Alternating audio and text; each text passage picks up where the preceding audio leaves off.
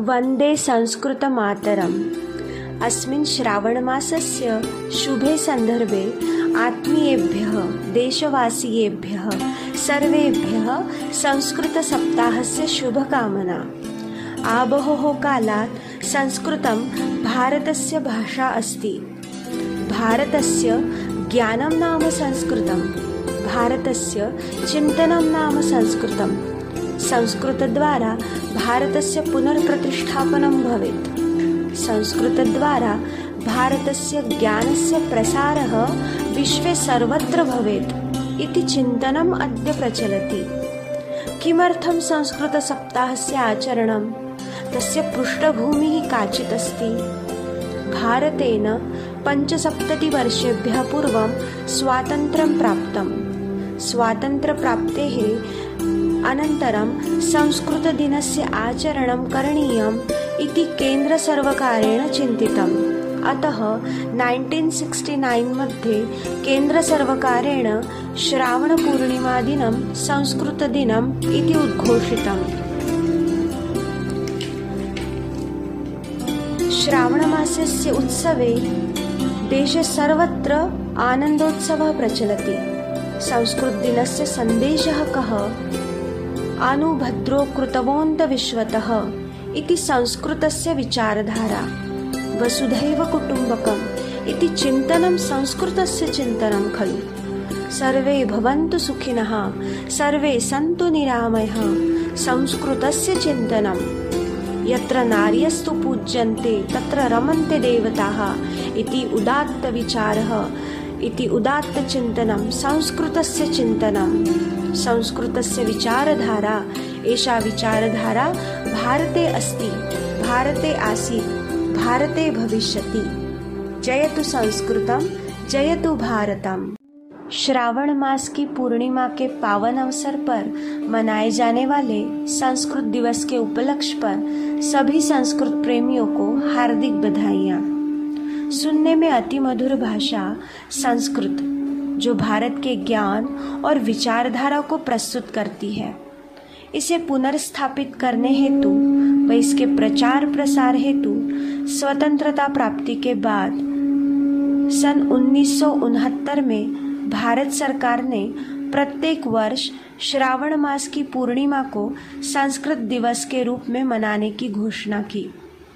संस्कृत भाषा की विचारधारा के बारे में जब भी हम सोचते हैं तो हमारे मन पटल पर वसुधैव कुटुम्बकम, सर्वे भवन्तु सुखिनः, सर्वे सन्तु निरामयः, यत्र नार्यस्तु पूज्यन्ते तत्र रमन्ते देवताः आदि उदात्त विचारधारा, उदात्त चिंतन उभर आते हैं, जो भारतीय संस्कृति की मूल विचारधारा मानी जाती है।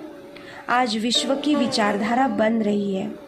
विकास के इस दौर में यदि हम आधुनिकता के साथ संस्कृत के मूल तथ्यों को जोड़ें तो भारत ही नहीं अपितु संपूर्ण विश्व ही नैतिकता के पथ पर अग्रसर होगा। इसी कामना के साथ मैं पुनः एक बार संस्कृत दिवस की हार्दिक बधाइयाँ देते हुए धन्यवाद करती हूँ।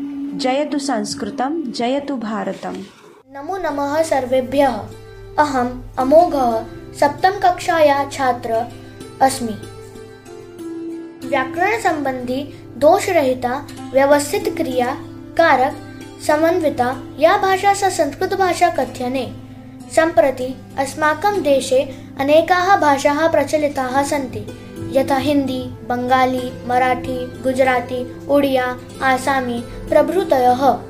संस्कृत भाषाया एव एतासां भाषाणाम् उत्पत्तिः। अस्माकं भारतीयानां समस्तं साहित्यम् अपि संस्कृत भाषायाम् एव वर्तते। अस्माकं सर्वप्राचीनग्रन्थाः चत्वारो वेदाः, उपवेदाः, वेदाङ्गानि, दर्शनशास्त्राणि, धर्मशास्त्रम्, अर्थशास्त्रम्, पुराणानि, उपपुराणानि, काव्यं समग्रम् अपि विशालं ज्ञान-विज्ञान वैभवं संस्कृत भाषायामेव निबद्धं वर्तते। अस्य संस्कृतस्य ज्ञानं न भवति तस्य भारतीयतायाः किमपि ज्ञानं नैव भविष्यति। भारतस्य विभिन्न प्रदेशेषु सांस्कृतिकदृष्ट्या ऐक्यसंरक्षणाय संस्कृतस्य महती आवश्यकता वर्तते। संस्कृतभाषा इव भारतस्य प्राणभूतभाषा अस्ति। राष्ट्रस्य ऐक्य च साध्यति भाषा अस्ति। संस्कृतभाषा आर्याणां सुलभा, शोभना, गरिमामयी च संस्कृतभाषा वाणी अस्ति। अतः एव उच्यते संस्कृतिः संस्कृताश्रिता। संस्कृतभाषा अधुना अपि संगणकस्य कृते उपयुक्ता भाषा अस्ति। विश्व वैदिक संस्कृत साहित्य एकमेव अस्ति यत् मौखिकरूपेण अभिरक्षितम्। लण्डन् स्थित जेम्स् जूनियर् पाठशालया संस्कृतभाषायाः पठनम् आवश्यकीकृतम्। संस्कृतभाषायाम् 48 वर्णाः सन्ति, ये मुखस्य 5 भागौ व्युत्पतन्ति तथा ध्वन्यात्मक शुद्धता प्रसवति। संस्कृतभाषायां प्रादेशिक परिवर्तन न भवति। एषा युगे युगे अपरिवर्तनीय निर्विशेषा च भवति। धन्यवाद।